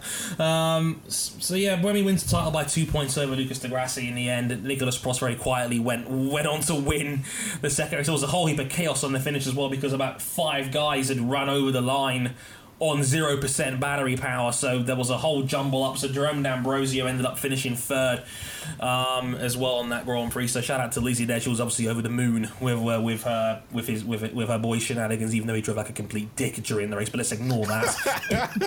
Oh, it's true. Yeah, Am I wrong? He shoved Frines into the wall, and we're celebrating like that's a good play. this is part of our campaign against fanboyism, isn't it? Or fandoms, isn't it? Just annoy some of our major fans by being like, yeah, you do realise your favourite driver was kind of a dick. You use karma unironically. Don't do that. Yeah, exactly. That was a thing. Big celebrations and whatnot. And I hate to mention this again, but I think it was a friend of the show, Catherine Benham, that pointed out as well that the seating was apparently god-awful during this race, and that, again, fans were being rallied around and pushed around to sit in particular spots in a venue, and you never hear that in motorsport. We heard about it during Paris a couple of months ago, that fans were getting pushed around and shoved and moved into certain spots, which is just really silly to have in the first place, quite frankly, and that's a thing, and it's disappointing to hear that turn up again. And King, I'll be honest with you, Battersea is trash. I hate Battersea Park as a venue. Like, I love the fact that Formula E has got a Grand Prix in London, but why does it have to be here in a park which is far too narrow and you can't pass cleanly around here? And It honestly feels like they're trying to race around the back alley out the back of Asda. it's terrible. It's unbelievable how narrow the thing is. It's almost like, do you remember those tracks in Gran Turismo 4 where you literally couldn't have races on? You could only have time trials. I think there was one in Paris, which went around the Arc de Triomphe, I think. But literally it was all back roads, which were like single file. There was one in Citra di Aria in like an Italian mountain town. And there was one in Costa di Amalfi. It was like one of those tracks. It was like, where are you supposed to pass around here? Pretty good thing that Formula E cars are kind of robust. Yes, they're very well made. You have to give them their credit where that's concerned. They're strong things, to say the least. But Battersea Park is just... I hate it. I hate it as a venue. I don't like it as a park because I've been to it on many occasions. And it's an awful, boring park. The path they race on is far too narrow. It's ridiculously bumpy. They had the fast there last year where they had to border up turn 1 last season. You could barely pass around here clean. We had many accidents where, quite frankly, they would have been avoided if the track was like 10 feet wider, quite frankly. King, I hate this place. Thank God it's not coming back for season 3. Like, we're going to your town instead. Can you take us... Actually, can I just say, can we make a last-ditch bid to save the London E-Prix, but only on the condition that we use the London circuit that was featured in Gran Turismo 5? I don't think that's I was a big fan of that layout. I'm down for that. I'm Racing fine. through Trafalgar Square, Yeah. I'm game. I'm fine for that. I don't think that's going to happen because, as I recall, doesn't that track go past the Cenotaph? Just don't invite Ken Block to be in that race. Yes, that might be a problem, but even so, like they interviewed Lord Seb Coe before the race, and he said that why not just put it around the Olympic Park later on in the future instead. And I thought that'd actually be That's actually a good shout, you know. pretty good idea. The Olympic Park would be the perfect venue for that kind of thing. Now, I don't know how much of that is Seb Coe's bias, given his position in athletics, but. King, can New York take us? Are we okay with this for a double? Is the new season finale?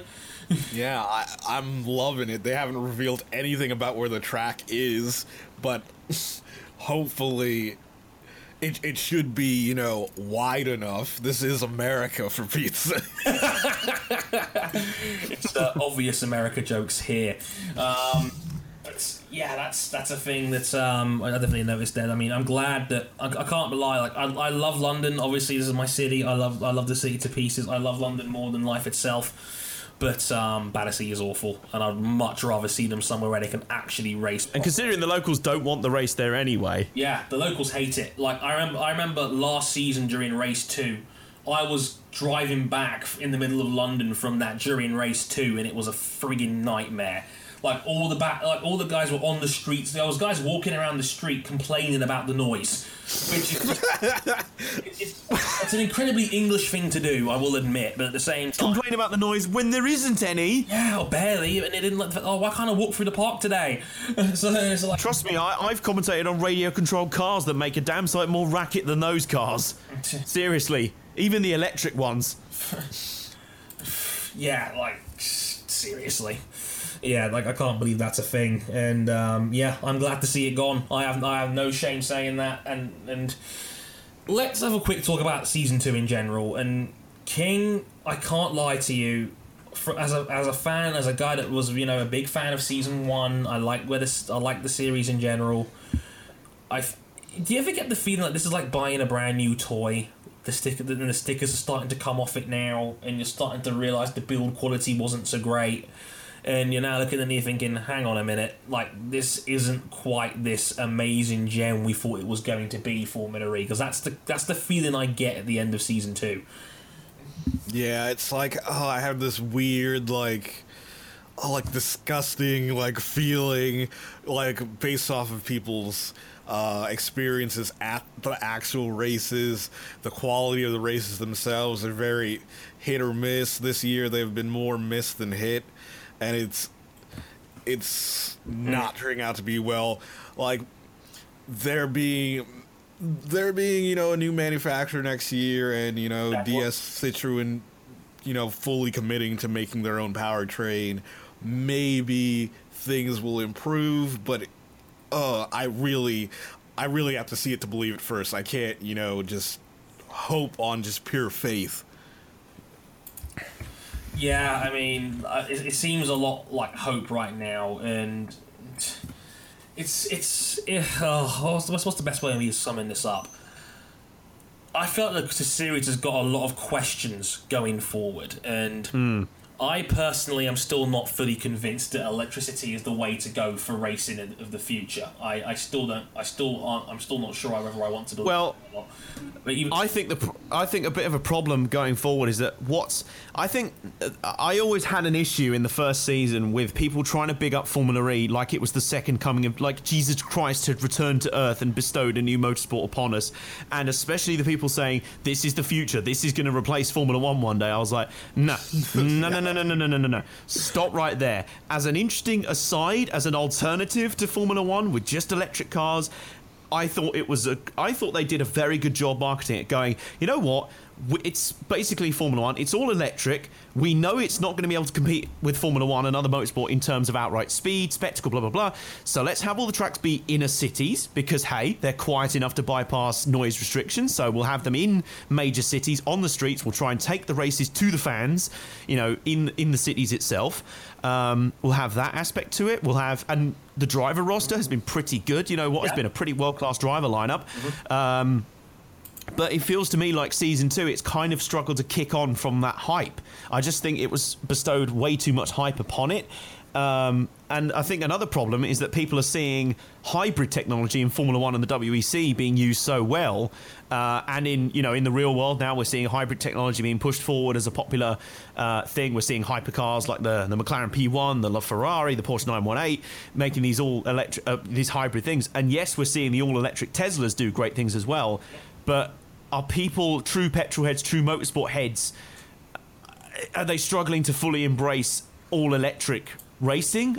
I still think. Sorry to cut you, Johnson. I still think the 2-car problem is still one that's going. Yes, forward. that is a big issue. The moment that Formula E genuinely becomes a game changer is when they work out more of a energy recovery system or a way of charging the cars up and making it one car. That gives it far more credibility. Maybe they could do a system like we've talked about. There's been talk of hydrogen fuel cells in motoring for many years, but they haven't quite worked out a good, cost-effective way of storing the hydrogen. Imagine that could become a game changer if someone adopts hydrogen fuel cell technology in Formula E. Then it'll be it'll be something completely different. But I think at the moment, I think it's seen too much as a kind of, especially when you add in like the dance music under safety car and everything. I think it's seen in the wider world of motorsport a little bit too much as a novelty. I think so too, and I think it's got the entertainment factor absolutely right. It's got a good gimmick, it's got a good USP, if you will. It just needs to cement itself as a properly credible top-line series. I very much agree, and I've said it before. I feel that the 2-car problem is the biggest problem because I think the battery tech they need, where they can maybe have an interchangeable battery base, for example, where they can just lift the body off the car and then replace it with a new one. I think that's still 5 to 10 years away in terms of technological advancements and whatnot. So it's a shame, and I don't even have that big a problem with the series. I think the racing is great. I think the drivers and the personalities are great. I think the social media I think is fantastic. I think they do more on social media than any racing series out there does. They are tremendous in that department, and I'll give them credit for that. I mean, their YouTube channel is not just a place for coverage. They legitimately make great content on their own merit. So they really are going all in on that. So in many aspects, I love their modern approach, and I love the fact they are trying to do things differently, and that is always a plus. But I think the biggest issue for me with Formula E going forward is their organisation, or more predominantly the lack of it. The stories about Paris and London having severe seating issues and rearrangement issues with fans and attendances, that's a big problem. The calendar is a mess. I think the calendar is god-awful. I think they need to have races closer together. I mean, they're only going to have 2 races in 2016 for season 3 before the next is going to be in February. You're going to kill all your momentum with the series. The calendar, they're going away from tracks they've already had, which was the backbone of their series, the foundation of their series. They're already moving away from it. I mean, if you've seen the Season 3 calendar, but there's already confirmed to be races in Hong Kong, in Marrakesh, in Brussels. We obviously got Montreal and New York as a brand new season finale, which sounds nice, but there's no guarantee there's going to be audiences for those races yet, and that could be a problem going forward. And like the one thing that really kind of puts me off is that one of the great venues they had, Punta del Este, is not confirmed at least for Season 3. That place is beautiful. I love Punta del Este. It's an entertaining track. It's a challenge for drivers you can actually pass. It's a beautiful venue. It's got everything to be a really great little venue for Formula E. As a little niche. Could that be another issue in general then? We're talking about circuits, there's a feeling that tracks can sort of pop up in any major city, and at the moment they've struggled to establish kind of, like Formula One has, Spa, Monza, Monaco. Go on. Designers need to be better as well, because I feel like some of these circuits are god-awful and need to go. They're kind of copy-pastes. Like I know Monaco, for example, can't be helped, but Monaco is awful. The layout they had in Season 1 was terrible. Battersea Park, awful track. The worst on the calendar by a country mile. Paris was really bad too. If it's a situation where you can't pass without making contact, the track's got a severe problem. Not every track can be Macau, and Macau has developed a reputation over many, many years. Yeah. Like, for some reason, Formula E always leaves this bad taste in my mouth that it feels a bit, elitist and exclusive, like it's trying to be Formula One's Paddock Club. Yes. But basically with like an EDM facade. Yes. Oh my, it's like the kind of guy in the suit with the lot of money trying to hang around with Formula One, and in there he's trying to get in there, but he's also trying to be down with the kids. Yes, they're trying to be cool, but they're still that rich uncle that has way too money and is a bit of a pretentious sod. I mean, look at some of the names they had in the paddock this time around. You had people like, Richard Branson was obviously representing Virgin, but you had guys like Luke Evans, who was apparently an actor. I've never heard of him in my life. He was down there. I mean, look at places like Long Beach that have had people like Irina Shayk, Ronaldo's ex, I would say girlfriend, but it was more like casual friend with benefits. Seems like a better term. And they've tried very hard to come up. Yeah, it's true. I think there is definitely an element of elitism there, even more so than Formula One these days, where you could see they're trying to appeal to that demographic where Formula E is like this uber pretentious elite club. Oh, we're better than Formula One because we don't have emissions and our cars are electric and this is the future. Yes. It definitely Preach it, Drake. It definitely comes across to that. And another thing I don't like about it as well, they have to pander to new viewers a lot to explain what this technology is, and that's a hard thing to do. It's a hard sell. At the moment, they have to explain, well, they're now coming into the pits, and they have to change entire cars, but still sit there for 60... It's not good, is it? And I'm glad you mentioned the whole we're better because alternative technologies. It kind of reminds me of that episode of South Park where everyone buys hybrids, and they start emitting smog emissions. There's a little bit of that going on. And as I say, I think that was my big problem. I don't mind electric technology as an alternative, as a thing going forward in motoring and racing. It's interesting, We're going to get an electric GT racing series. There's rumours or talk there's going to be, this Robo Race series might be coming out as a thing. And but what's strange is I'm pretty sure I remember a little while ago coming out of the Formula E camp, was talk of, or was it from King? You might be able to help me with this. It might have been from the ACO camp. There was actually talk that they saw the future as electric autonomous racing, and I'm like, people are still skeptical about electric racing. People flat out don't want autonomous racing because, as we said before, it takes away the human element. Was it in the past week Lucas Degrassi said that, that basically autonomous racing should be avoided at all costs? Yes, because it kind of, literally, I think the problem is we've let the genie out of the bottle in realising the biggest problem with the modern car is the squishy bit behind the wheel. But we're still human. We're not going to get invested in 10 robot cars going around the track. That's a bit like putting your racing video game at home on and just watching the AI race for 10 laps. You wouldn't do that, would you? No. So there's that, and I just wonder if they are trying a bit too hard to be the alternative that eventually takes over. Do you know what I mean? I'm like, No, embrace your position as the alternative, as something interesting, something a bit different from Formula One. Embrace the fact that let me get the quote. He didn't say autonomous motorsport. He just said autonomous cars in general threaten motorsport. He's not entirely wrong, but not entirely wrong. But I said it before. I think the big pull for motorsport in general is the humans behind the wheel, because those. Yeah, exactly. It's like no, but he's trying to make the statement that if people don't drive cars, then they won't care about motorsport.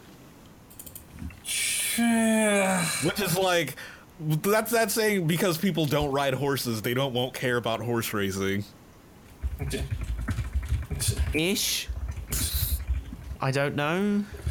It's hard to say for sure, and there's the only way you're going to know for sure is if you try it, and I think that's the entire point of this. But me personally, I have no interest in this series. I have no interest in it really, maybe other than seeing it maybe a couple of times. I think it's something that would get very old very quickly.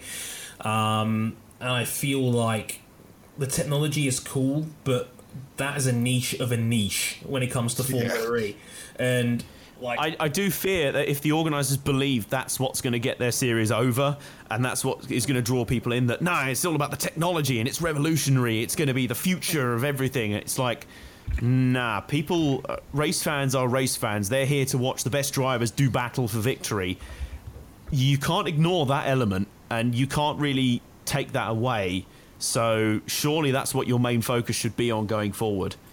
Yeah, do you know what I mean? Without question. And it's a technology-based series, so of course they're going to try things like this. That's their magnum opus. Ultimately, is the tech behind the cars, and the tech behind that. And when you're actually hearing the sounds of the powertrains on video montages on YouTube made by Formula E themselves, you know what they're trying to do, and that's pretty much long and the short of it. But for me, I think this season has shown that Formula E hasn't really made that step forward yet, and I think it's going to be another 2 or 3 seasons before we do get that step forward when they're talking about increasing the power, increasing the downforce, more development starts to open up. It's cool that other factories like you say, like Jaguar and Citroen are going around and having a go. You've now got Faraday Future joining the scene as well. And it seems like the battery solution will get ironed out pretty quickly, because next season they're allowing batteries to be heavier by 30 kilograms from 200 to 230 kilograms. That's nice. And the amount of regeneration that they're allowed is larger. Instead of being allowed to regenerate 100 kilowatts of power, they're allowed to regenerate 150 kilowatts. And power levels will remain the same for next year, but they'll steadily increase over time. By next season 3, by season 5 it will be 250 max kilowatts of power. So the progress is there, but it's going to be slow, and I fear that the audience may not be there for it to come around. I mean, and do you know what's interesting as well on the technology point? I've heard before, I believe this came out of, I believe Radio Le Monde discussed this at some point. I think, because there must be people out there wondering, hang on, Tesla are making all these electric road cars. Why aren't they joining in Formula E? Apparently I don't know if it was Elon Musk himself or people from the company, they've said the technology in Formula E is not really that relevant at the moment. It's kind of generic. Yeah, it's fairly dated. Yeah, it's outdated tech for a series that's claiming to be the future. So again, people forget that Formula E is still a cost control series. They have exactly. a cost cap. They're not at the leading edge of anything. And you know what? Could that be a problem for the series going forward? It felt like there was a limbo after the first season, because they always said, "Oh, well, the first season it's going to be spec cars, but don't worry, after in season 2 they're going to be allowed open development. They're going to be allowed to do this and that, and all the stuff with the batteries and that will be opened up." But it's almost like at the end of the first season, they realised how good the actual on-track product was, and were kind of like, "Oh, do we want this to be ruined with open development? Maybe, I don't know. Hang on." And they kind of came into the sort of, the crux that many motorsport series hit on, which is purity versus entertainment. Mm-hmm. So I don't know. Could that be a thing?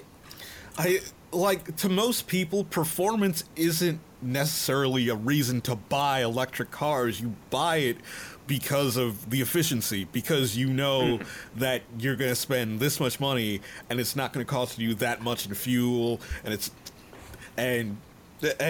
going to be fairly affordable for you to maintain. Like, buying an electric car for performance is very rare, and usually the people who buy that can afford to get a Tesla. And then again, you're not really shopping around, and these manufacturers who make electric cars don't compete in Formula E. Yeah, that's very fair. Also, a couple of quick questions. Going to find them real quick as well. Also, want to mention one thing before we move on as well. Before we wrap this show up, roughly, John Eric Verne is leaving the series. I did not realize this until today. Yes, that he's leaving. John Eric Verne is leaving the DS Virgin Racing team. What next for him? I know big shout out to Joshua Sittil, who actually offered me tickets to this Grand Prix, and I ended up turning them down so I could film this episode of the podcast instead. But I want to say a big thanks to Wow, your commitment to the podcast is unquestionable. Yeah, I turned down free tickets to Formula E so I could be here. But I want to say a big hearty thanks to Josh for actually offering them up for free for me and for up to 4 people. That's how generous he was. So thanks, Josh. Means a lot. Really appreciate that, mate. Kudos to you, sir. Your generosity is amazing. So thank you for that. But he also asked the question: where next for Jev? And I'd love to hear you guys take on that.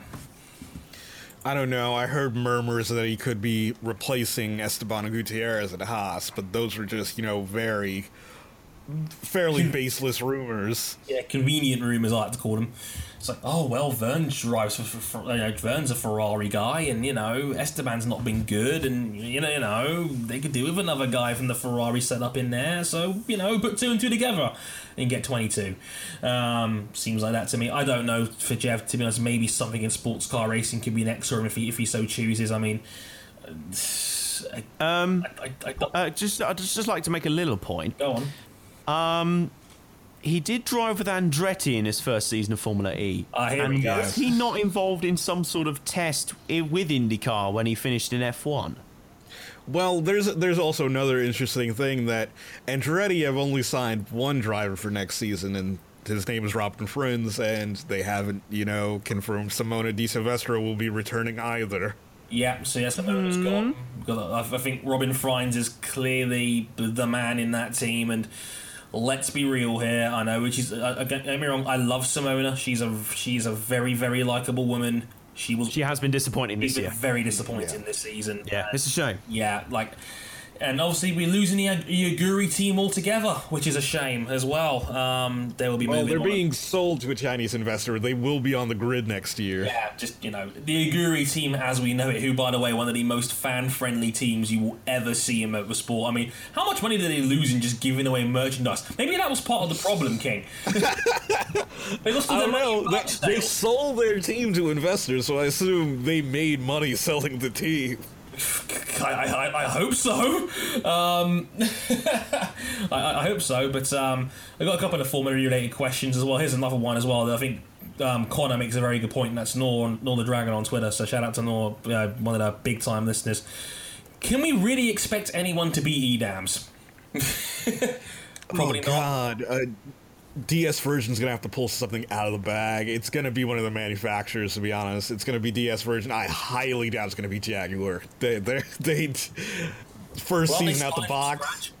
Yeah, they're starting from scratch. You think they'll become like Renault in F1? Yeah. This is a shame, as I know that also Marcus, playing off of that, asked, who do you expect to lead Jaguar's assault on Formula E? And I'm like, I honestly have no idea at this point. Jev, the convenient hire, just go straight for Jev and just say, yeah, Jev, you're our guy. We'll come to Jaguar. We'll put you in green. We'll put you in some Tom Hiddleston commercials. It'll be lit. The hot English guy and the hot Frenchman. Yeah. Yeah, this is the team the ladies are going to love. Yes. Think of the sex appeal, King. It sells merchandise. For the ladies. It really does. It really does. But just before we go, after talking about Formula E, this epic edition of the podcast, I have to say, I have a new hero on two wheels, and that name is Kenan Sofuoglu. Oh my Christ, this guy. This is one of the most unbelievable things I've ever seen in motorsport. Now, for those guys that aren't aware, Kawasaki last year released this unbelievable bit of technology. It was called the Kawasaki Ninja H2R. Now, what's special about this bike is that it is a 320 horsepower bike. Now, to put that into context, a MotoGP bike produces about 250 horsepower normally. So, the most powerful prototype bikes in the world have only got about 70% of the power of this thing. So this is basically the Bugatti Veyron of bikes. Yeah, it had what? It was a 1 liter engine, so about the same capacity as a MotoGP bike, but you strap a supercharger onto that. Yeah, I mean, you 320 brake horsepower per liter. That's terrifying. That's something you don't get in the highest of hypercars these days. But yes, a 320 horsepower bike with a supercharger attached to it. If you think that sounds crazy, it is. I'll be the first person to tell you that it was absolutely ridiculous. They've tested it over a bridge. I can't remember exactly where it is. I don't know. King, do you remember where it is? Yeah, it was in Turkey. That's why they wanted to follow it. Yeah, it's a country of Turkey. And it was, I think, pretty close to Istanbul. I think it's 20-ish miles outside the city. It was a new bridge. It was opened later that day. Yeah, what a way to break it in. Holy shit. Yeah, guys, just going to test this bike over it. How fast is it going to go? We're planning about, 250 miles an hour. Yes, and that's exactly what happened. Kenan Sofuoglu reached 250 miles an hour on this bike, which is, I think, one of the most incredible... I can't wrap my head around this, because... This is mind-boggling stuff. The MotoGP all-time speed record is 217 miles an hour. It was set by Andrea Dovizioso this year during the Qatar Grand Prix, where he hit 350 clicks. The first time, only the second time ever that 350 kilometers an hour as a milestone had been crossed. Marquez did it at that same place a year before, but that was 217. He just hit 250 on a production bike. I mean, do you know what I found most amazing? I mean, find the video of this, by the way, because it is like nothing you've ever seen before. It knocks any onboard. I'm making a highlight list and I'm putting the video in the background if copyright will let me.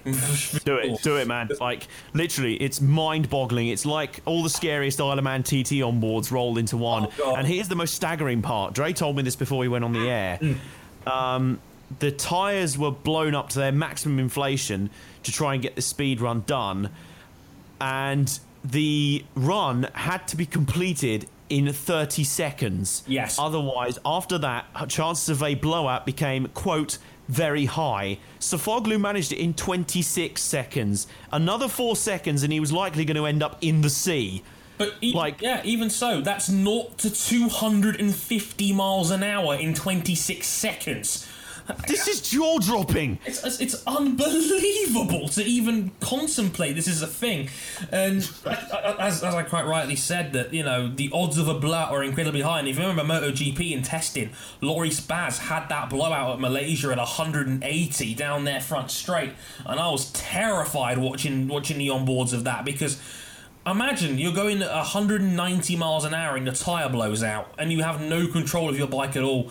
And now you've got Kenan Sofuoglu on a production bike over a bridge doing 250 miles an hour in 26 seconds. Kenan Sofuoglu, you are a hero. Unbelievable. Congratulations. He did not get off that bike and walk off. He bounced off it. That was how big. He had testicles the size of space hoppers getting off that thing. Unbelievable. Kenan Sofuoglu, you are a hero. You're a national hero to Turkey. You waved the Turkish flag on the way back, and rightly so. Unbelievable. You sir are unreal. He's already a legend as a 4-time world supersport champion. He's an incredible bike rider, and this is a world record that's worthy of talking about on this show, because holy shit, a man just drove a bike at 250 miles an hour over a bridge, and that is fucking awesome. So Kenan Sofuoglu, congratulations to Kawasaki. What an amazing piece of engineering as well, to have a production bike that can do things like that, where I saw people ride it in reviews and telling me that, oh, they can do 200 miles an hour without even blinking on down Qatar's home straight. And you can just be an average guy doing that. So, unbelievable engineering, unbelievable achievement. Congratulations to Kawasaki and all of them. And that's our show for this week. And yeah, I hope you guys enjoyed this marathon edition. This show continues to be a pleasure to put together. And we're getting close to episode 50. Holy crap, that's going to be another milestone for us coming up soon as well. So yeah, I hope you guys enjoyed the show. Any minor stories we'll obviously do on next week's show, so forgive us on this one for doing this one as fast as we did. I did have a whole rant about Top Gear's ratings lined up, but hey, I think we can wait on that one. We'll save it for the season finale next week, because that's just finished right now, but we'll play that out soon. But we'll probably say that for next week's show now the series is finished. That actually probably makes sense to have it there instead. But again, thank you guys for listening. Really appreciate it. If you don't know where you can find us already, we're on Patreon. If you want to really back us, we're now on Redbubble. That's redbubble.com/Motorsport101 if you want to check out our merch on there. You can follow us on Twitter at Ryan Eric King, at AJ_Bombersports, and me at Harrison101HD. And also we're on YouTube for highlights and other exclusive content, including the Dre Brief series, which I'm very proud of. Thanks for everybody for the feedback on that one, because I'm really glad the Lorenzo episode turned out as well as it did. I'm really proud of that one.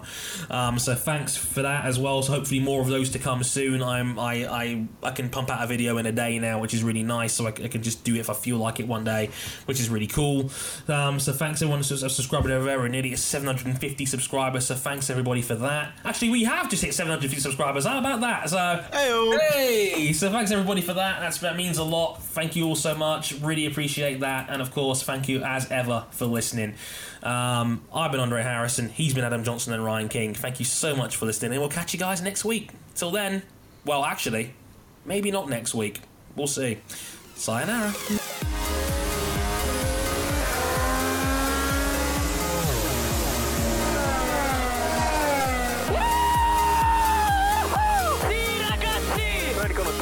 Like I'm not